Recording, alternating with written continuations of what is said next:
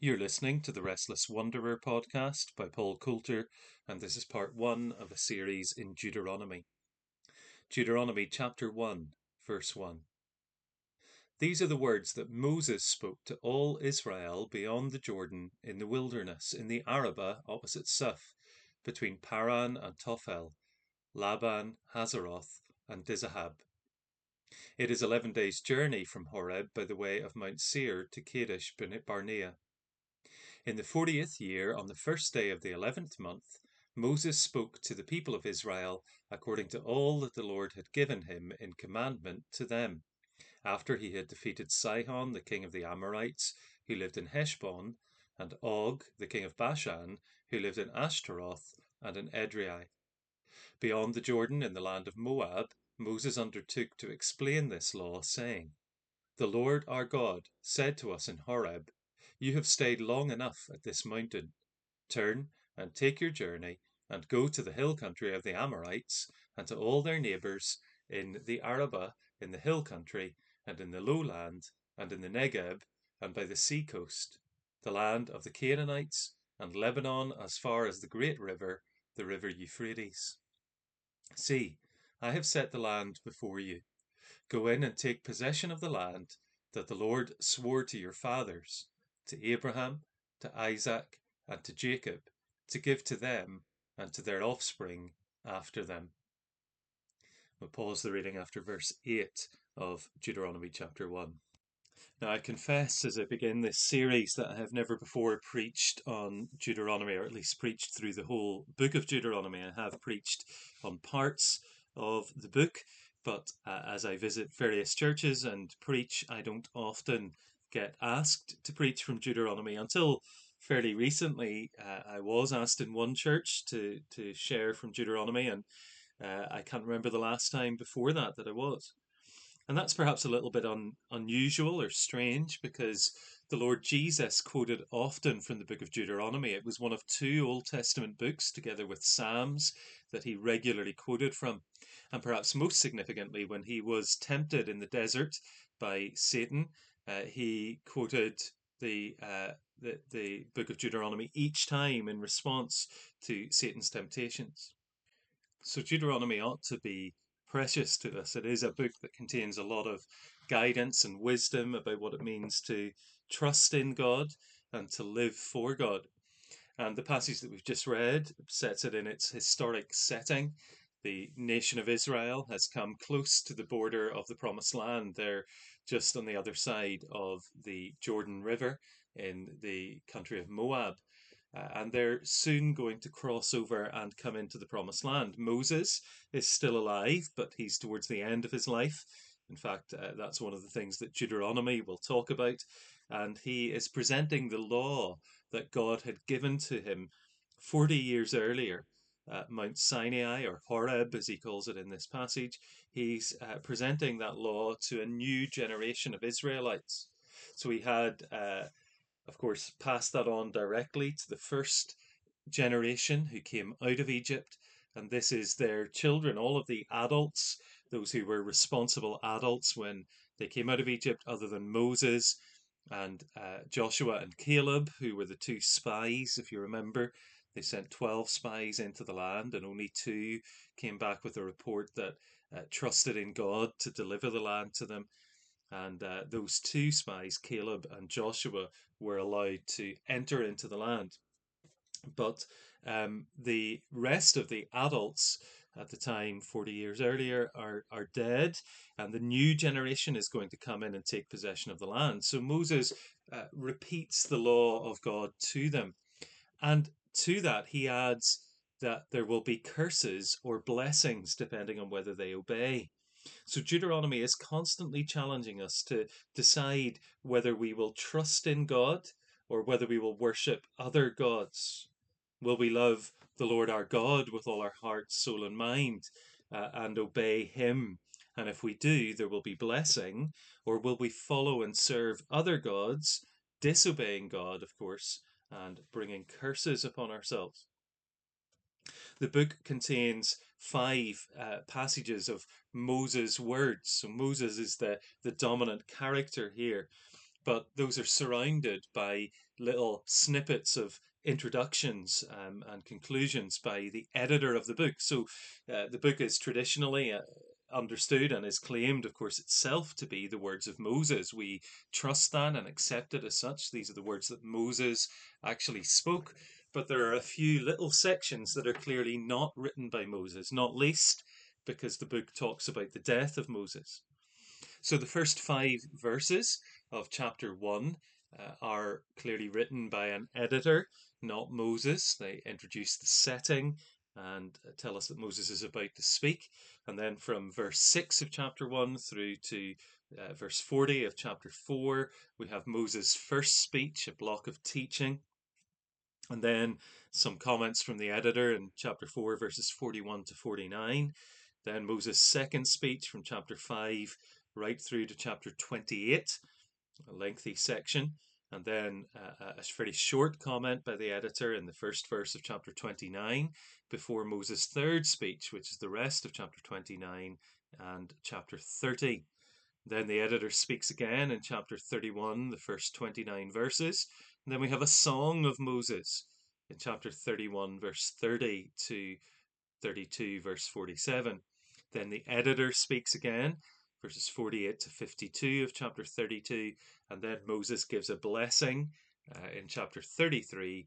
And the editor writes chapter 34. So 5 sections of Moses, words of Moses, 3 speeches or sermons of varying lengths, a song, and a blessing. So where are we? Well, the writer, as I say, of the editor gives us quite a number of geographic locations. You might want to open a Bible and look up those locations. It's always worthwhile doing that. It reminds us that this is in a real historic location, real places, real times. We've got dates here as well. The 40th year and the first day of the 11th month, Moses speaks to the people.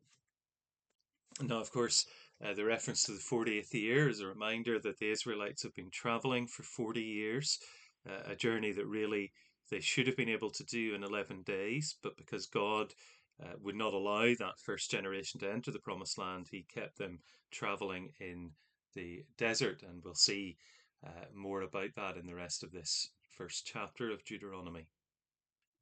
And Deuteronomy, as I've said already, is being described as preached law. That's how Chris Wright, Old Testament commentator, describes it. Law that's explained with prophetic urgency, divine authority, and a preacher's clarity. So Moses is preaching to the people before they enter the land with a degree of urgency. They have had some victories. Verse 4 describes that. King Sihon of the Amorites and Og of Bashan had been defeated on the east of the Jordan. But of course, the great challenge is before them. They're going to go into the promised land. And God had told them to go to the promised land. The land is going to be given to them that had been sworn to their ancestors, to Abraham, Isaac, and Jacob, 500 or 600 years earlier. Or 400 or 500 years, I should say, earlier, depending on your understanding of the dating. And so God is going to deliver that land to them. Let's read on then in Deuteronomy 1, verse 9. At that time I said to you, I am not able to bear you by myself. The Lord your God has multiplied you, and behold, you are today as numerous as the stars of heaven. May the Lord, the God of your fathers, make you 1,000 times as many as you are, and bless you as he has promised you. How can I bear by myself the weight and burden of you and your strife? Choose for your tribes wise, understanding, and experienced men, and I will appoint them as your heads. And you answered me, the thing that you have spoken is good for us to do. So I took the heads of your tribes, wise and experienced men, and set them as heads over you, commanders of thousands, commanders of hundreds, commanders of 50s, commanders of 10s, and officers throughout your tribes. And I charged your judges at that time, hear the cases between your brothers, and judge righteously between a man and his brother, or the alien who is with him. You shall not be partial in judgment. You shall hear the small and the great alike. You shall not be intimidated by anyone, for the judgment is God's. And the case that is too hard for you, you shall bring to me, and I will hear it. And I commanded you at that time all the things that you should do. And we'll pause there after verse 18 of Deuteronomy 1. And here Moses is recounting how he appointed leaders throughout the nation of Israel, how he brought order to them in the governance of the nation, as it was now a large nation of people. And the principles that he established, that the judges were to be fair, they weren't to be partial, they were to hear everyone equally. Of course, this is the great principle of justice or equality amongst the people of God. Every person had dignity, every person's voice had to be heard, every individual had equal weight. That's a radical idea which God has given to the Israelites, and of course carries over into the New Testament as well. It's still valued in our culture today, that idea of equality and the dignity of each individual, but perhaps we've forgotten where it came from the Bible. No one was to intimidate the judges either, because the judgment is God's. They were to be accountable to him. But Moses would oversee their work, and they could bring difficult cases to him. Let's read on then, Deuteronomy 1 verse 19. Then we set out from Horeb and went through all that great and terrifying wilderness that you saw on the way to the hill country of the Amorites, as the Lord our God commanded us. And we came to Kadesh Barnea, and I said to you, you have come to the hill country of the Amorites, which the Lord our God is giving us. See, the Lord your God has set the land before you. Go up, take possession as the Lord, the God of your fathers, has told you. Do not fear or be dismayed. Then all of you came near me and said, let us send men before us, that they may explore the land for us, and give us word again of the way by which we must go up and the cities into which we shall come. The thing seemed good to me, and I took 12 men from you, 1 man from each tribe. And they turned and went up into the hill country, and came to the valley of Eshcol, and spied it out. And they took in their hands some of the fruit of the land, and brought it down to us, and brought us word again, and said, it is a good land that the Lord our God is giving us. Yet you would not go up, but rebelled against the command of the Lord your God. And you murmured in your tents, and said, because the Lord hated us, he has brought us up out of the land of Egypt, to give us into the hand of the Amorites, to destroy us. Where are we going up? Our brothers have made our hearts melt, saying, the people are greater and taller than we. The cities are great and fortified up to heaven, and besides, we have seen the sons of the Anakim there. Then I said to you, do not be in dread or afraid of them. The Lord your God, who goes before you, will himself fight for you, just as he did for you in Egypt before your eyes.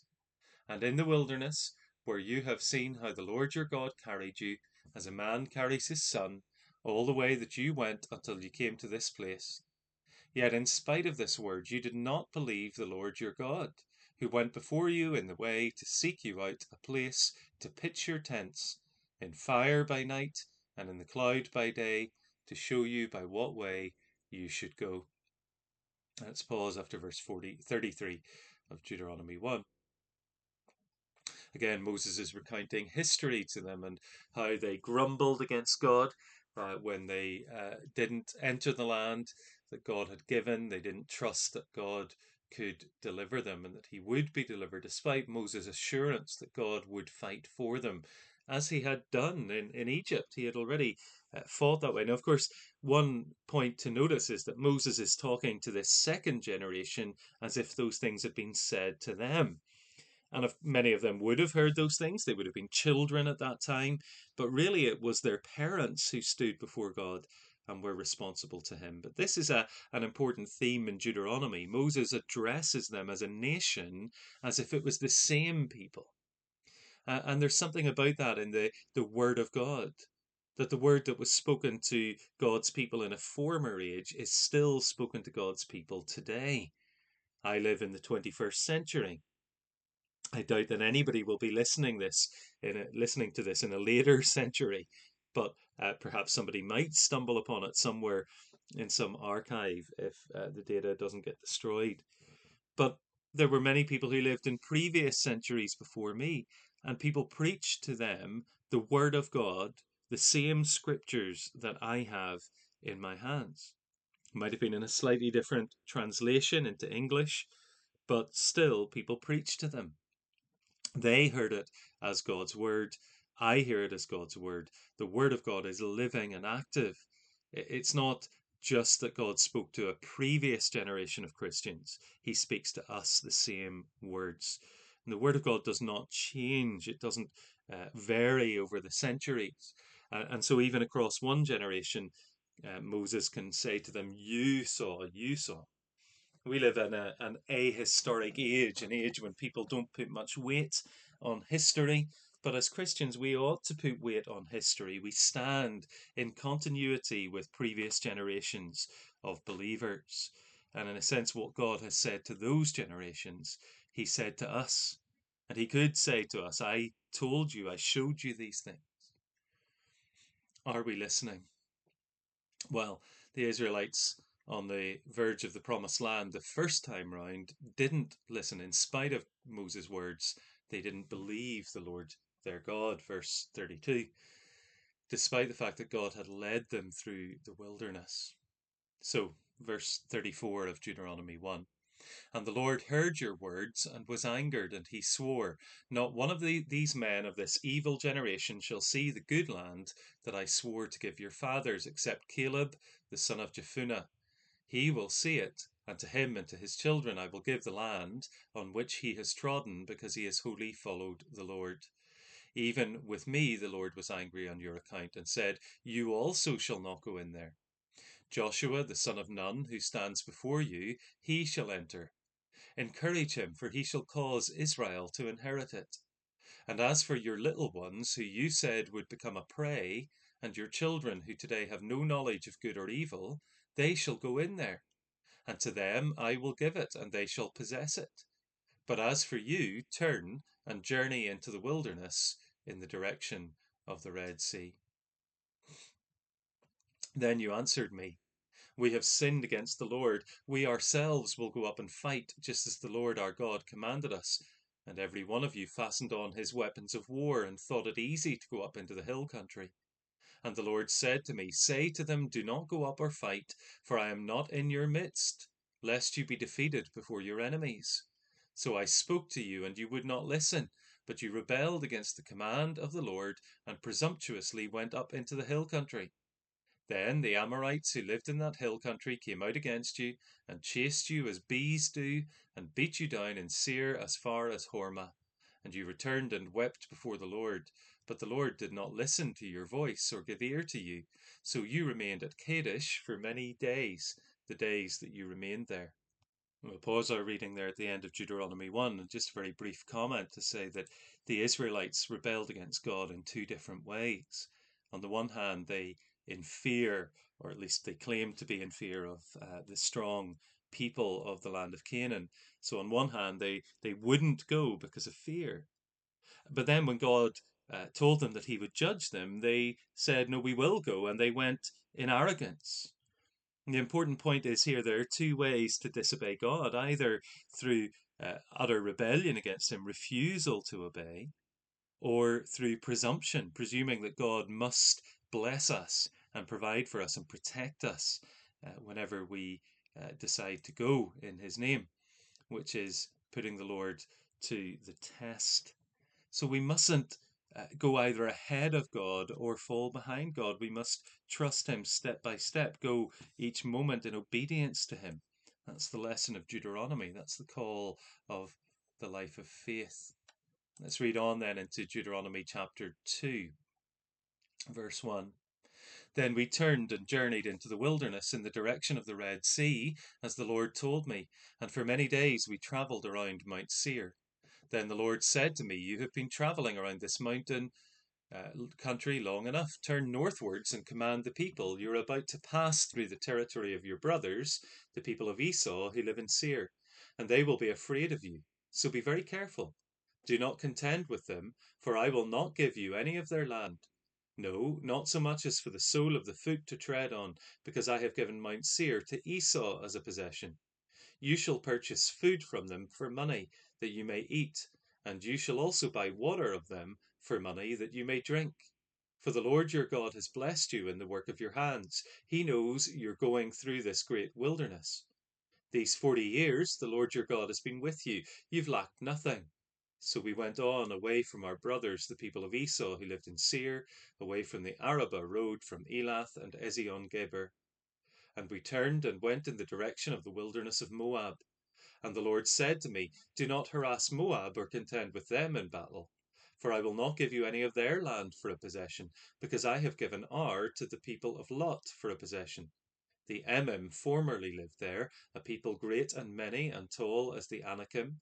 Like the Anakim, they are also counted as Rephaim, but the Moabites call them Emim. The Horites also lived in Seir formerly, but the people of Esau deposed them and destroyed them from before them, and settled in their place, as Israel did to the land of their possession, which the Lord gave to them. Now rise up and go over the brook Zered. So we went over the brook Zered. And the time from our leaving Kadesh Barnea until we crossed the brook Zered was 38 years, until the entire generation, that is, the men of war, had perished from the camp, as the Lord had sworn to them. For indeed the hand of the Lord was against them to destroy them from the camp until they had perished. So, as soon as all the men of war had perished and were dead from among the people, the Lord said to me, Today you are to cross the border of Moab at Ar. And when you approach the territory of the people of Ammon, do not harass them or contend with them, for I will not give you any of the land of the people of Ammon as a possession, because I have given it to the sons of Lot for a possession. It is also counted as a land of Rephaim. Rephaim formerly lived there, but the Ammonites called them Zamzummim, a people great and many and tall as the Anakim. But the Lord destroyed them before the Ammonites, and they dispossessed them and settled in their land. As he did for the people of Esau, who lived in Seir, when he destroyed the Horites before them, and they dispossessed them and settled in their place even to this day.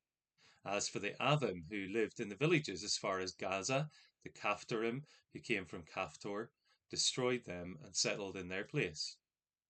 Rise up, set out on your journey, and go over the valley of the Arnon. Behold, I have given into your hand Sihon, the Amorite, king of Heshbon, and his land. Begin to take possession and contend with him in battle. This day I will begin to put the dread and fear of you on the peoples who are under the whole heaven, who shall hear the report of you, and shall tremble and be in anguish because of you.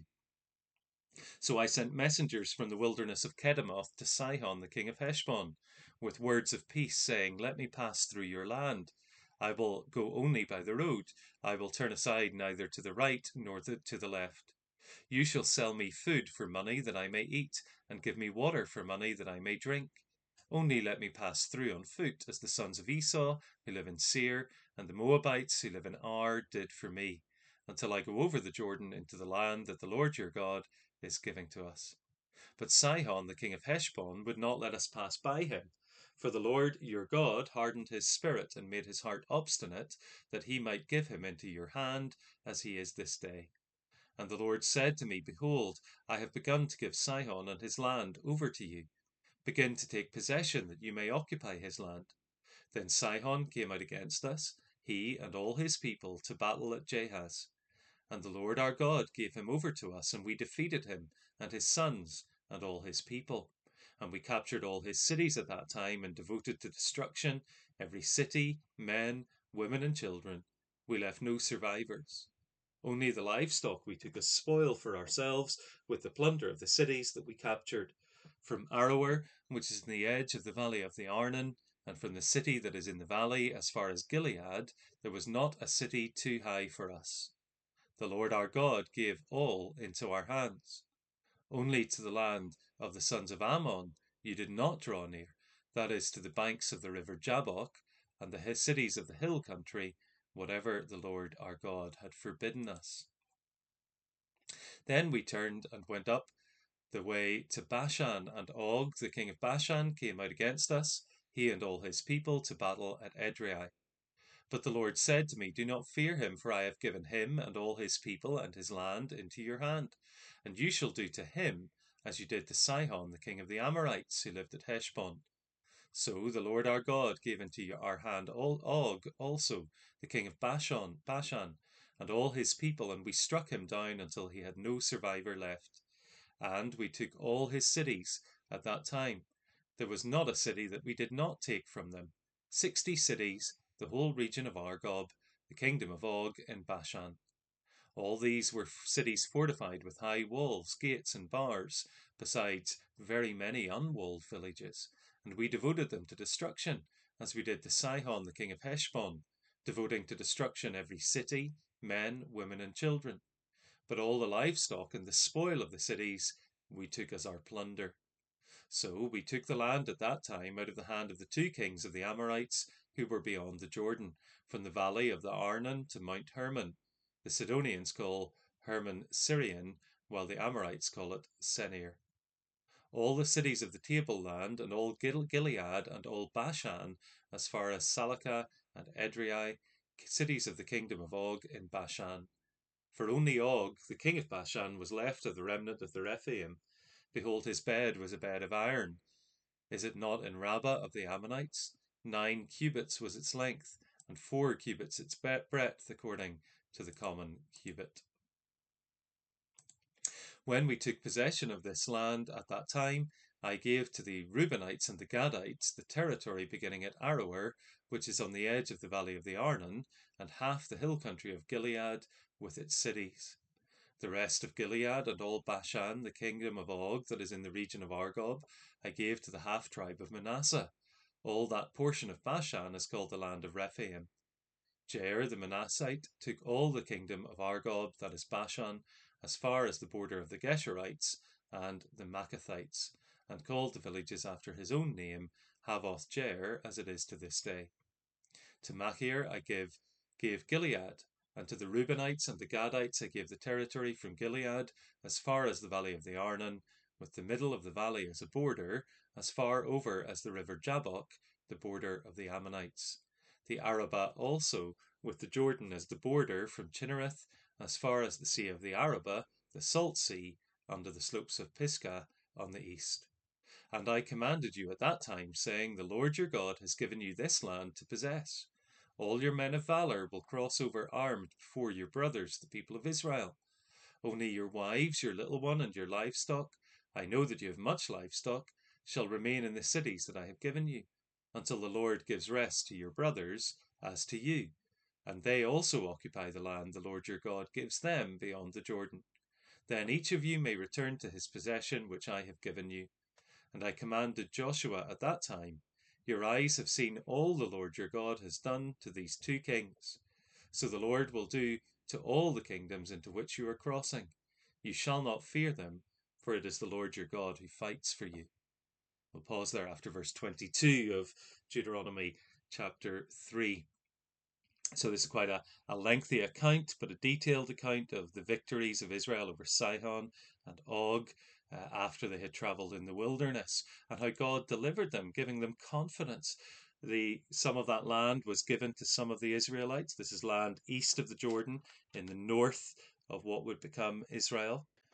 That's where the half tribe of Manasseh on the east side got their land in Gilead. Again, might be helpful to look at a map to see the distribution of the land of the tribes. And then Gad and Reuben got land further south from that on the east side of the Jordan and of the Dead Sea. But notice again, God does not give them any of the land of the Ammonites or the Edomites or the Moabites, these tribes that they were related to. Edomites descended from Esau, the twin brother of Jacob, and of course the Ammonites and the Moabites descended from the daughters of Lot. His daughters became pregnant by him, and those peoples were descended from Lot through his daughters. So God does not allow them to take their land. That land he has given to those different nations, but he does allow them to have victory over the Amorite kings Og and Sihon. And the tribes that are given this land must go over the river to fight for their brothers, the other tribes that will receive their inheritance on the west side of the River Jordan in the promised land proper. So here is God beginning to allot land to the Israelites. They're beginning to be able to settle down. But let's read the end of Deuteronomy chapter 3, starting at verse 23. And I pleaded with the Lord at that time, saying, O Lord God, you have only begun to show your servant your greatness and your mighty hand. For what God is there in heaven or on earth who can do such works and mighty acts as yours? Please let me go over and see the good land beyond the Jordan, that good hill country and Lebanon. But the Lord was angry with me because of you and would not listen to me. And the Lord said to me, Enough from you. Do not speak to me of this matter again. Go up to the top of Pisgah and lift up your eyes westwards and northwards and southwards and eastwards and look at it with your eyes, for you shall not go over this Jordan. But charge Joshua and encourage and strengthen him, for he shall go over at the head of this people, and he shall put them in possession of that land that you shall see. So we remained in the valley opposite Beth Peor. Now, here is Moses reminded that he will not be allowed to go into the promised land. Take a look at it from the mountaintop, Moses, but you will not cross the Jordan. Moses was barred from the promised land because he too became impatient with the Israelites and struck the rock for water to come out. God graciously gave water to his people, but Moses had acted presumptuously. He had gone beyond the command of the Lord in the same way that the Israelites did when they went to fight without the Lord commanding them to do so. So this is the setting for Deuteronomy. In the next episode, we'll get into chapter 4, the beginning of Moses teaching properly. But here is the update on the situation for the people of Israel. They have seen God's victories.